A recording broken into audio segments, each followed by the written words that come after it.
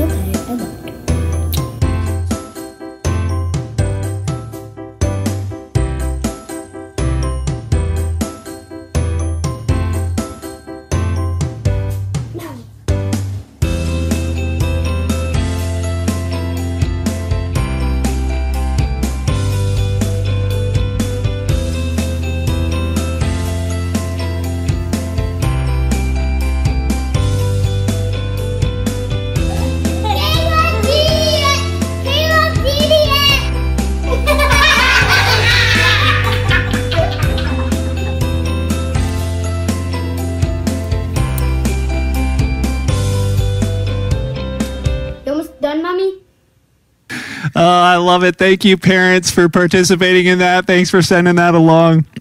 Self-control, it's not easy. And so for today's kids lesson, I want you to check out this video. Adults, listen in because there's something in there for us as well. All right, families, well, let's talk about self-control for just a minute.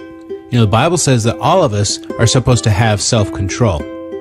Self-control just means being in charge of your emotions, thoughts, words, and actions.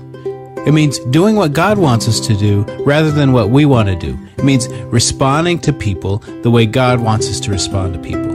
Now, it's not always easy to have self-control. Think about some of these situations. What would you do if someone had just taken your favorite toy from you?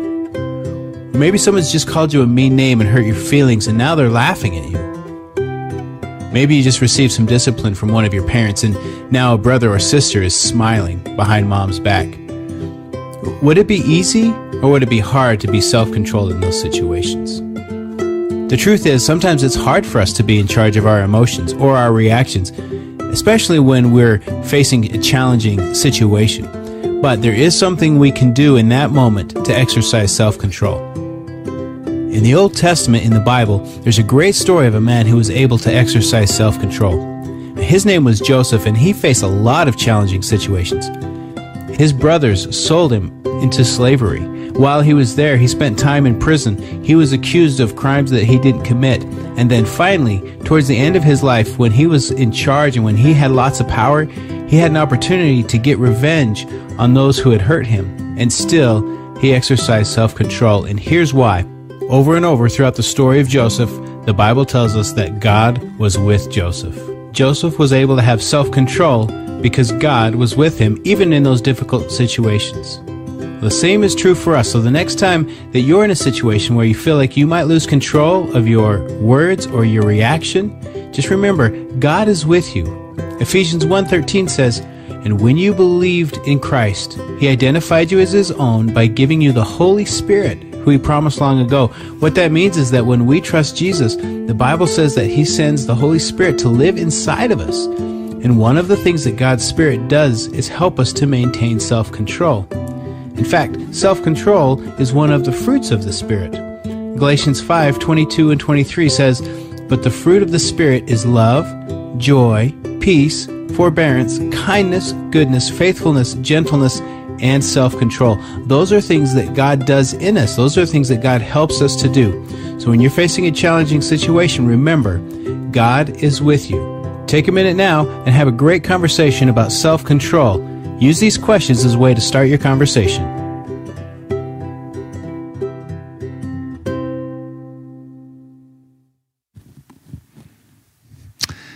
Maybe that's something you want to do right now, parents, as you sit down and chat with your kids, or come back to those questions later on, asking them, hey, when do you find it the most difficult to exercise self-control, or what do you think you can do to help in the next time you face those things? Just a quick note from our tech team as well regarding the coloring contest. Because it's a contest, you can't send in pictures with your kids holding the picture, because we don't want to know who colored what. So if there's a name on it, or if they're holding the picture, we can't use it. So if you can, just take a picture of the coloring contest photo. You can still do that and resend it in. That way we'll be able to post that for our judges, so they'll only see the pictures and be able to choose a winner as a result. So blow up Chris's phone. Let's do it. And while we're doing that, why don't we jump into today's lesson for the adults today, because there's this idea that we've been talking about for the last number of weeks, is that we really believe that you can become stronger as a result of quarantine, that at the end of COVID-19, or whenever we get to whatever normal is going to be, it's not going to be normal, but a new normal, that you might actually be stronger in your relationship, stronger as an individual, stronger in your relationship with Christ. Andy Stanley came out with a series just last week called Better For It, and if you have a chance, I encourage you to listen to the series. The first one. At least I know the first one's good. But that idea that we would be better for it after this time. And one of the things we wanted to talk about was this topic of self-control, because I don't know about you, but do you ever feel like life's out of control sometimes? Maybe it's out of your control. Maybe there's parts of life that seem like they're out of control. And maybe you're like, maybe it's too close to home. But don't we all know other people that we look at and go, man, they have areas of their life that are just like out of control? Maybe you've seen somebody at the grocery store where they weren't able to return that bag of flour. They weren't able to purchase it, and they just got so upset and they just slammed it down. A full-grown adult just having a hissy fit as they walked out, lost control in that moment. Maybe, you know somebody who's had a few too many to drink, and then you realize, oh man, yeah, they've lost control. The things coming out of their mouth and whatever else. You're like, oh, they've kind of lost control. Or maybe you've seen read stuff online where people on Facebook have been just posting their rants, and you're like, yeah, they probably would have wanted that back. But in that moment, they lost that self-control to say, you know what, I'm not going to type this. And they just let the online world have it. Or maybe you've seen people driving, you're like, they're distracted all over the road. And you're like, oh, they've lost control. I was on a back road the other day, like nothing on the road. It's so quiet and pristine. And there's the tracks as I saw this truck had just parked itself in the ditch. And you're like, somebody lost control in that moment. And we see that. Well, the truth is that a lack of self-control, lack of that in our lives often leads to a life that's out of control. And a life out of control is not one that we would all want. I think we all face situations in our life, if we're honest, that we could probably have used a little more self-control, or we will face situations where we could use a little more. And so today I want to take a look at Proverbs 25. Proverbs 25, verse 28 is written by a man named Solomon. Solomon was known to be the wisest man of his generation, and his wisdom is still, because it's recorded in written form, it still holds true today. Today's little portion isn't something we would maybe think about in our cultural context because we don't have cities, but the idea is still the same when you think about it. Here's what Solomon said. He says, a person without self-control is like a city with broken down walls. He compared it to his day, saying, hey, a person is without self-control is like a city with broken down walls. It's that idea of a life without self-control is actually a life that's not safe. It's a life that's not secure. It's a life that's not prosperous. That's what the city walls did for cities back then in towns. There was a sense of security and safety that, the enemy, whenever the enemy came, they would be ready for him. And I think that's the challenge for us today, is that we would be ready when the enemy comes knocking on our doors. And there's lots of accounts in the Bible, lots of stories, lots of things in the Bible about self-control or the lack of it. There's a man named Joseph. We just heard in the kids' story about Joseph. He's a great example of self-control. We don't actually have time to go through his whole story today, but you can read it. It's in Genesis chapter 37 all the way to chapter 50. First book of the Bible. It's right at the beginning. Well worth reading. But the story of Joseph, there's a few little snippets. He had a gift. He had the ability to be able to interpret dreams, and he was like the 11th child out of 12 brothers, and his brothers picked on him mercilessly, and he had opportunities to get back at them. But he exercised self-control in those areas. There was other things where, he ended up, his brothers sold him. I mean, maybe you think your brothers are mean to you, but Joseph's brothers sold him into slavery, and he was actually purchased by a pretty important man named Potiphar. And Potiphar had a pretty beautiful wife who thought Joseph was pretty hot. And so it says that for days, as she noticed Joseph, she'd go to Joseph and be like, Joseph, come on, come sleep with me. Joseph, come sleep with me. And she would beg him, come sleep with me. And his response was always, I'm not tired. And he decided he would exercise self-control instead. And as a result, you'd think that it would go right for him. But in this instance, in that moment of the journey, it didn't go right. He ended up in jail. He was falsely accused, and he ends up in prison. And in prison, he continues to live out this life of integrity, and it ends up bringing him to the place at the end where he becomes the second most powerful man in the world at that time. He was second in command in the nation of Egypt, which was the most powerful empire at that time. And as a result of being in there, all of a sudden, because he's there, he comes to a day where his brothers, the ones who picked on him, the ones who made his teenage life miserable, the ones who sold him, they ended up showing up, looking for food. They were going through a famine and were starving, and Joseph was the one who had the food. And they got there, they didn't recognize him, and Joseph had them in the palm of his hand. He had all the authority to say, just cut their heads off. These people are dead to me. And yet Joseph used incredible self-control in that moment as well. And you see that he instead used his position to be a benefit and blessing to other people. The power of using self-control for good. Then there's other stories. The story of Samson. Samson was a great example of what happens when you don't use self-control. Time after time after time, he had a gift as well, just endowed with great strength. And God wanted to use him to be a blessing to his nation. But so many times it was self-control, that the lack of it, that forfeited that in his life. He was tempted to break a promise he'd made to God that he wouldn't touch any dead things. And then he was tempted to eat honey out of a dead animal. He's like, yep, I'll do that. He was tempted by a different kind of honey later on in his life. She lived a few towns over, and she was like, "Hey, Joseph, come sleep with me." And hey, Samson, come sleep with me. And where Joseph left, Samson was like, "I'll swipe right on that."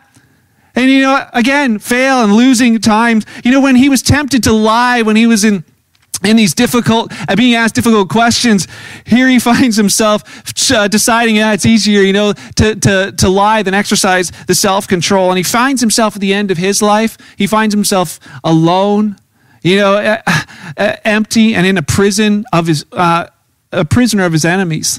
And nobody wants to end up like that. Nobody wants lives to end up like that. We find the story of Jesus. When we say we aspire to be like Jesus, where he's in the desert and being tempted, and he uses self-control every time, and finally the enemy just gives up on attacking him in that moment. We're like, man, I want to be like that. But to be honest, most of us aren't quite like that. Maybe we find ourselves more like David, who Gary talked about last week. And thanks, Gary, for speaking last week. I really, really appreciated what you had to share.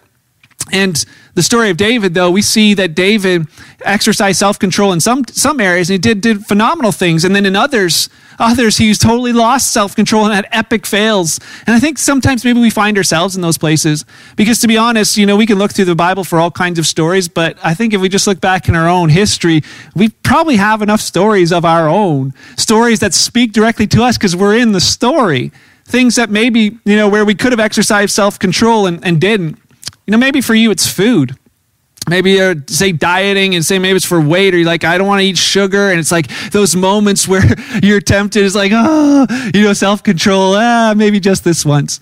I know for myself, a number of months ago, diagnosed with a gallstone. And like, don't eat the certain types of food. And then, it's like family night. It's like we're having pizza and ice cream and then chips. It's like, gotta have. And then that night, you're just like, wandering around the basement in pain, going, why did I not exercise self-control? Maybe for you it's money. And for many it is actually. In this time right now, COVID-19 has revealed a lot of things. And for some, it's revealed that your bank account, that what you had saved up, wasn't enough. That when you hit times like this, you used to think, man, I wish that I had bought more, I wish I had more stuff or bought more stuff. That's kind of always been the driving force. And yet now, as you sit here and think, man, I wish that I had saved more money. We have people, who've signed up for our course, and we hope to be able to still run our financial peace course at some point. That idea that we would use self-control so that we don't end up in a financial hole. Because truth be told, I know we don't like to think about it, but it's not COVID-19's fault, and it's not our boss's fault, and it's not our job's fault. They all play a little part. But there's another part that we play as well. And if we're honest, we would find ourselves in a financial hole sometimes because it's a lack of self-control. And we didn't exercise self-control then, and this is where we end up now. See, because it plays a big role in our lives. Maybe for you it's anger. You have those feelings, I just want to punch someone, and then you do. And afterwards you're like, I shouldn't have done that. I remember one time way back in the day, I had a friend of mine, his name's Brandon. He was a bodybuilder, he'd work out, and he could bench press me, actually. He's done it many times, and back years and years ago when I was youth pastoring, we were out on this trip and on a missions trip, and we were chasing each other around with water guns, and it kind of got out of hand. And then he picked me up and he spun me around till I was almost sick, and then he finally put me down. And he's right there, and I was so angry just in front of my whole youth group. I just hauled back my fist and I swung at him, but kind of being dizzy and whatever else. By the time I hit him, it was more like it's like a little slap across the face. And then I saw him, and I saw his eyes just go like wide open and red, like couldn't believe it. Then I saw the fist clench and the 25-inch biceps just getting like massive, and I'm like, oh no, man, I should not have done that. And he hauled back and turned around and just punched a steel door instead. And I was like, this could have looked a lot differently as a result. Why? Because we don't always think about in the moment what the fruit of a self-control or a lack thereof is going to be, but we need to. You know, maybe for you it's screen time, and maybe if you have kids like mine who are like, they only get a certain amount of time, and maybe that's you, and your parents are like, you can only have an hour of screen time, and at the end you're just finding ways. You know, you're just sneaking up to your room with your screen to try and find a little bit of extra time. Maybe you're an adult and have that thing. You know, Netflix, the auto plays the next episode. You're like, you know, it's midnight, but like, oh, just one more. You know, and you find yourself overtired. Okay, that's me in the office, just to be fair. And Chris too. Okay, we got an amen. Maybe for you it's the same. But you know, it's like afterwards, the next morning, like, oh, you know, trying to get up. It's like, well, I should have. Why? You know, or maybe for you it's gossip. Like there's so many things where it's like you feel like, man, I just want to say all the mean stuff I know about that person because they seem like they're so hoity-toity good. And it's like, but I know, and here, I'm going to tell you. And then you think you're going to feel better, and in the end, you don't. Or maybe for each in your relationships, and you know, it's trying to keep that kind of that physical purity, or just that realization of like, man, my girlfriend or my boyfriend, we go further than I had planned. You're like, man, we want to have self-control, and you just can't seem to have that. Or maybe, you know, for you, it's like, you know, you're married, but you've been flirting with this girl from work, and now that you're home and it's kind of online, it's just been easier to even hide it. Now no one else knows, but you're flirting. And it's like there's like, but the self-control is kind of lacking. You know, that's the idea of when there's a lack of self-control, it can lead to a life that's out of control. And if you've ever familiar with addictions or an addict, you know this to be true. That addiction is that in a nutshell. What started out as like just a little bit lack of self-control eventually becomes your master. Whether that's alcohol, smoking, stuff you see on the internet, maybe it's coffee, sugar, whatever it may be for you. But that addiction that becomes power over you as a result of this lack of self-control. You know, what can we do today? That's the question. What do we do now so we don't have to feel like that later? And it's this thing of self-control. The New Testament actually talks about three things. It gives us warnings, it gives us encouragements, and it also gives us teaching about self-control. And I want to quickly look at those this morning. The warnings, one of them is from Peter. Peter, the guy who walked around with Jesus' buddy. Peter, when he wrote to the Jesus followers, the new Jesus followers, he wrote to them and said this in 1 Peter 5:8. He's like, stay alert, which actually is also translated, be self-controlled. Watch out for your great enemy, the devil, because he prowls around like a roaring lion, looking for someone to devour. Here's Peter saying, be self-controlled. And what's the definition of it? It's this. It's the virtue of one who masters his desires and passions, especially his sensual appetites. Or her. It's that idea of mastering it rather than it mastering you. And he's like, you know what? Be self-controlled. Why? Because your enemy's trying to destroy your life. And that he never gives up. He's going to keep on coming around your walls to see, is there a break in the wall? Is there a break in the wall? Is there a chance to get in? He surrounds the walls. And maybe for you, you know, the enemy hasn't been attacking you and you're like, life's good, but the walls are torn down. And you don't realize it until you get to that place and realize, there's no self-control, and he wanders right on in. That's the same thing that Peter is talking about. And Paul wrote encouragements to others. There was a young guy named Titus. Titus was a young pastor of a church that him and Paul had started. And Paul was actually in prison and writing a letter to Titus. He said, hey, Titus, can you tell the Jesus followers a few things for me? I want you to encourage them with some things. He says to the old men in the Jesus followers gathering, to those men, he says, tell them be sensible, which is be self-controlled. He says to the elder women, a number of other things as well, but to be self-controlled. To the young women, be self-controlled. And then to the young men, he changes the word.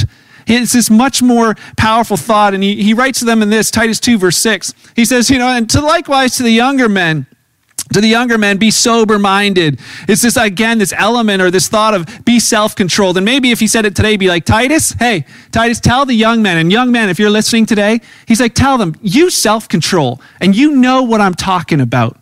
Nudge, nudge, wink, wink. And maybe as we look at it, we look and say, well, we don't know exactly what Paul was referencing in this, hey, be self-controlled. But if you're listening this morning or watching and something all of a sudden jumped in your mind when you heard me say, you know exactly what I'm talking about, nudge, nudge, wink, wink, then I would imagine that's Holy Spirit speaking to you about what he wants to do in your heart and in your mind. Young men live lives of self-control. And we live in a culture that throws self-control to the wind. But he's saying, as Jesus followers, man, This is the encouragement, live with self-control. And I love what he says to Titus, because he says to Titus, actually exhort them, encourage them, which simply means come alongside them. Titus, walk along with them in this area of self-control. Help them. Help these young men walk lives of self-control. You know, if you watch the kids video, did you see where the older sisters jumped in to help stop their siblings? You know, the one grabs the cupcake and she's like, no! Or, no, Mom, you know, Nora wants to eat her chocolate right now. Do you know there's a real powerful truth in that? Is that when you bring other people alongside you in the journey, like with accountability or with groups, there's something powerful about that. We were designed to do life as one another's, with one another, to help each other through these journeys. And so maybe for you, maybe you're struggling with something, and you're like, man, there's just this lack of self-control and nobody seems to know. Would you send me an email? Maybe afterward, just type up an email, hey, to mark@kingswaychurch.ca, and just simply say, Mark, I'm struggling with this, because I would love to come alongside you, in a sense, to walk together through this, that you might exhibit and might be able to live with self-control. And for a lot of us, you know, think, oh, that's sweet. Someone else is going to help me, means someone else is going to do it for me. But that's partly true, but it's not the full truth. And here's the truth of this morning.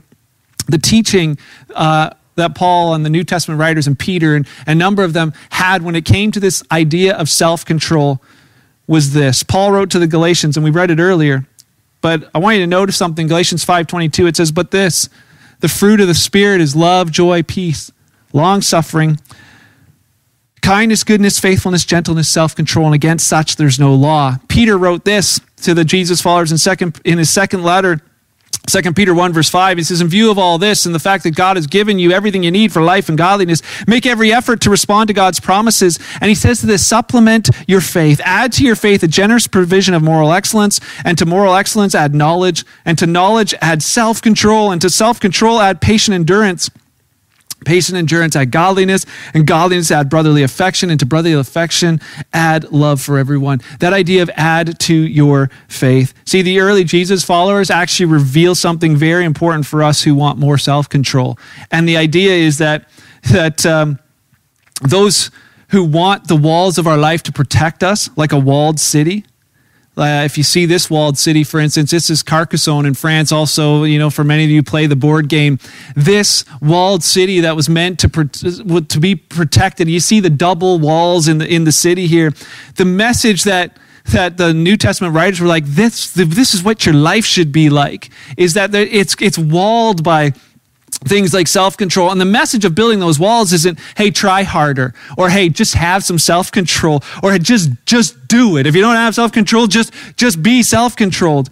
It's bigger than that. And to the Jesus followers, it's this, because yeah, you can try and have self-control, but to the Jesus followers, the message is bigger than that. As you see what Paul wrote to the Galatians, he wrote, the Holy Spirit produces this fruit in us.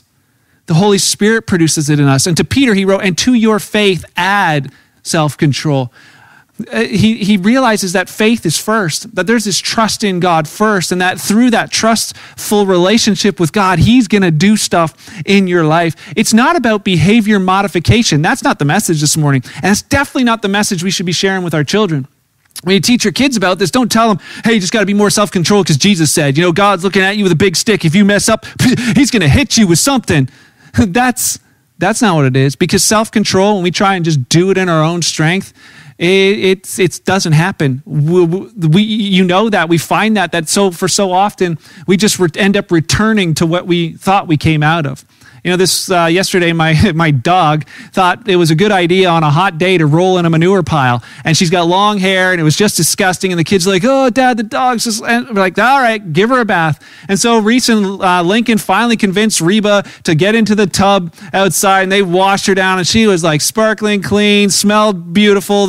She got out. She's still wet. Where does she go? Straight to the mulch pile and rolls around in that till she comes out dirtier than when she was in the manure pile first. Why? Because she's still a dog. The nature didn't change. The nature was still the same. And see, what we need is not an external change, not external things of, hey, let's just wash that stuff off. We need that internal transformation, allowing Holy Spirit. That's what Paul wrote to the Galatians. He says, it's not about keeping the rules and rituals of religion. He says, it's about the relationship with God. He wrote it earlier in Galatians 5, verse 6. He says, for when we place our faith in Christ Jesus, when we trust him, and trust means relationship. You have a relationship with someone you trust. He says, when we trust Christ in relationship, there's no benefit in being circumcised or uncircumcised. What he's talking about is that there's no benefit in following all the rules and rituals of a religion. He's like, the benefit is that you would live out your faith, expressing it through love. The most important thing is that relationship, that trust relationship with God. Paul said it, Peter said it, it's throughout there, but Jesus said it too. In closing, he said to his disciples, he said to them as they were, right before Jesus went to the cross, he's explaining to them what life with him was like. And he says, it's like a vine and branches. Branches stay connected to a vine in order to bear fruit. And he said the same thing. He says, I want you guys to abide in me. Spend that time with me. Let my teaching live in you. And he says, if you'll do those two things, he says, you'll bear fruit. Don't go around trying to be more patient, be more kind, to try and have more self-control. You can. But there's a better way. And it was simply to say, God, I need you. God, look in my heart. Today maybe self-control or the lack of it's been revealed as you've been listening to his word. It's him digging in there, shining the light in those corners of your heart and saying, let me in there. And as he does, he begins to root those things out in our lives. He begins to produce the fruit of self-control. Because the truth is, what we focus on, we make bigger. And maybe this morning, as you think of things like, oh, I'm lacking sort of self-control in that area, the more you focus on that, the more difficult it becomes. So maybe for you, just fill in the blank. Maybe you're thinking, oh, I'm not going to think about food, or I'm not going to think about screen time, or alcohol, or smoking, or the friends with benefits, or the revenge, or the anger, or the coffee, or the sugar, or whatever the blank is for you. You focus on that, you actually just make it bigger. Jesus is simply telling and calling you, saying, listen, would you turn your focus on me? Allow me in there. Allow me to reveal, allow me to lead you by my Spirit, because it's those who are led by the Spirit, those who walk in the Spirit, they're the ones who bear the fruit. They're the ones who he produces the fruit of self-control that we so need in order to be a life that's stronger, a life that's protected, a life that's worth living. And for you this morning, if you're not a Jesus follower, he simply said to us, he says, if you try and hold on to your life, you'll lose it. And we all will. Whether it's COVID-19 that takes us out, or a car accident, or just old age, none of us is getting out of this thing alive. And Jesus simply said, but if you'll deny self, if you'll come follow me, if you'll instead follow me, he says, you'll actually find life worth living. And that's the truth. Because really the first step to self-control is to relinquish control, to hand control over to someone else. And that someone is him. I think about it like a remote control for like a drone or something. It's like you're putting the control of your life in his hands. And this morning, as we sing this song to end called King of Kings, we just speak the truth that he is the King of all kings. There is no one like him. But more importantly than that is that we could sing with honesty that you are my King. You are the King of my heart. God, would you rule and reign here? Would you lead me with your word and with your voice, and I will follow. Heavenly Father, thank you for your word, that it's alive, it's powerful, it grips us today. You're doing in us what you need to. Thank you for that. God, thank you for where we got it wrong. You made it right in Jesus, that you've forgiven us and that we walk in that. There's no guilt and no shame, no condemnation. Thank you for that. And God, thank you for allowing us to walk differently as we walk with you. Would you lead us today? Would you lead us this week? That we may bring glory to you and experience your goodness in our lives. It's in your name I pray. Amen.